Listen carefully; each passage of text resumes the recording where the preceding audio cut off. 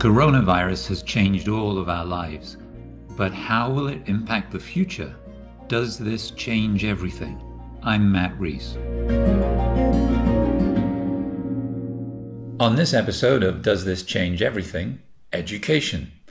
How does the coronavirus impact the education of our children? How will it change the way schools and colleges work? And how will it be financed? We'll find out from Anna Canato, Head of Education and Research at the European Investment Bank.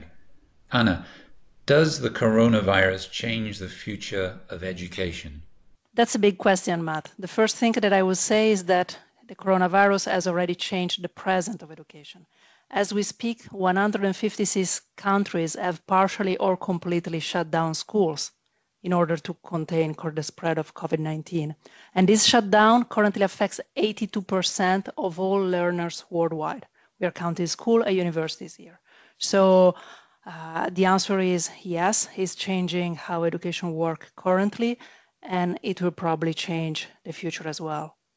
Now, some people might say, why does it need to change? Because the disease seems not to impact children, but why does it need to change education then, do you think? I'm not a doctor, but what we read and what we know is that schools are very important places for social integration. Even if children may not be affected as much as their parents, you have a lot of teachers, you have a lot of people who work in schools, children mingle with each other and then come home. So, schools are complying with social distancing as much as all other businesses. Of course, there is a cost to that. The cost is the slowdown of learning and also the slowdown of social interaction between kids, inclusion between kids. These are important aspects. What new products or approaches do you think might be needed in education to cope with this situation that we have now and that could go on into the future? I believe that now schools and universities around the world are making extraordinary efforts to cope with this. Most of them were highly unprepared to what has been happening, and most of them, or many of them, as far as I can see from newspapers and my contacts, they are coping with that by using the internet, by using television in some countries, by using radio, by printing out things and sending emails to parents for the kids to work. So schools are coping at the best that they can, but I think what we are seeing is that education systems were not very highly prepared for situations like this. And this is something that needs to change in the future. I believe, and here I speak as a parent, that we are all seeing that there are a lot of applications and digital alternatives for teaching.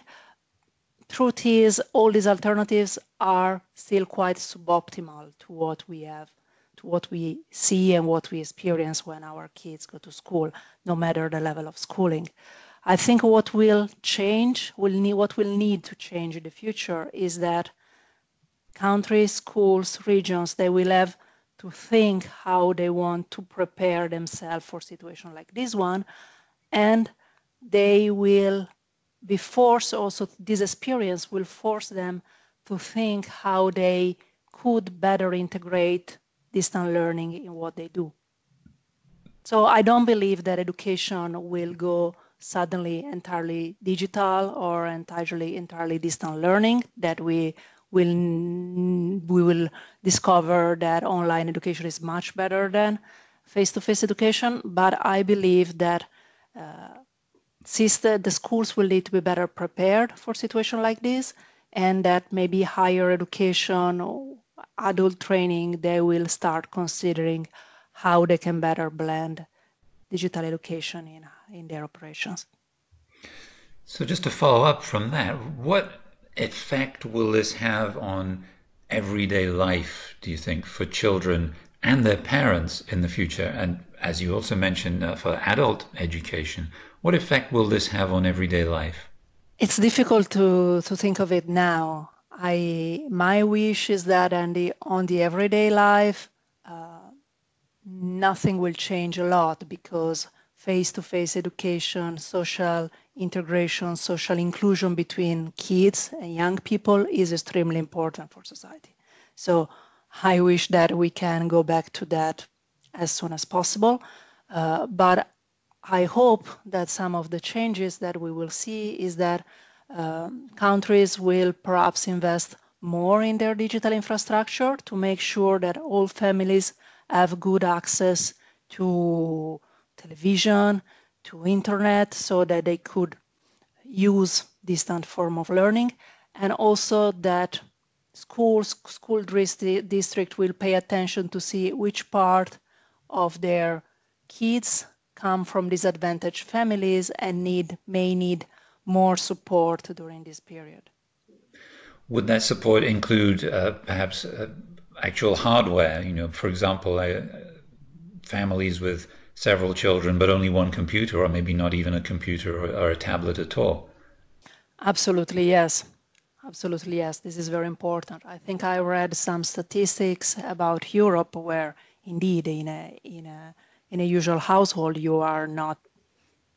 would not have as much computers as your kids, or maybe your telephone line, your network line would not be sufficient to connect all of them. In these changes that you're describing, Anna, what will the European Investment Bank's role be in this? How can we help? As we have been in the last 20 years, we will be very much on the side of countries, regions, municipalities, private promoters that want to reflect and invest in the preparation of our education systems.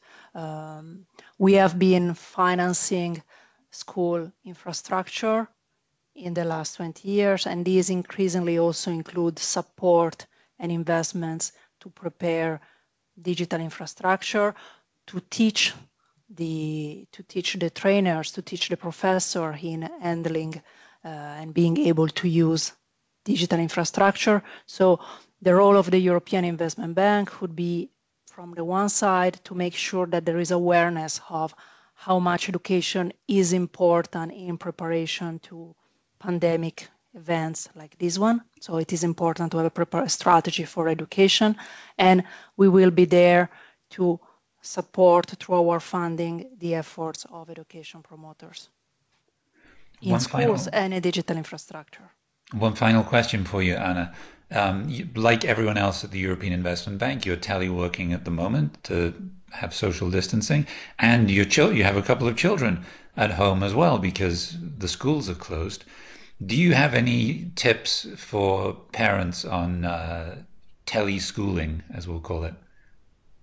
Oh, that's a very tricky question. Try to cope as much as you can. My strategy is to do yoga in the morning, so to also distance myself from everybody in the house and get some focus. What I feel is important is to try as much as we can to have some sort of schedule, like they do French in the morning, German in the afternoon, math after French. But also, I would say, watch out for what are the possibilities around you. For example, my kids, they go to school, they have French, they go to school in French. And we now found out that French public television has a very nice program for kids who are in the first year of primary school and that's very nice. My kid watches television. There is a teacher that explains things, and for her this is useful, and it adds up to all the other schooling that she can do with us or with the material that she receives from her regular school. That's lovely. Thank you, Anna Canato, Head of Education and Research at the European Investment Bank. This is Does This Change Everything? From the European Investment Bank, the EU bank.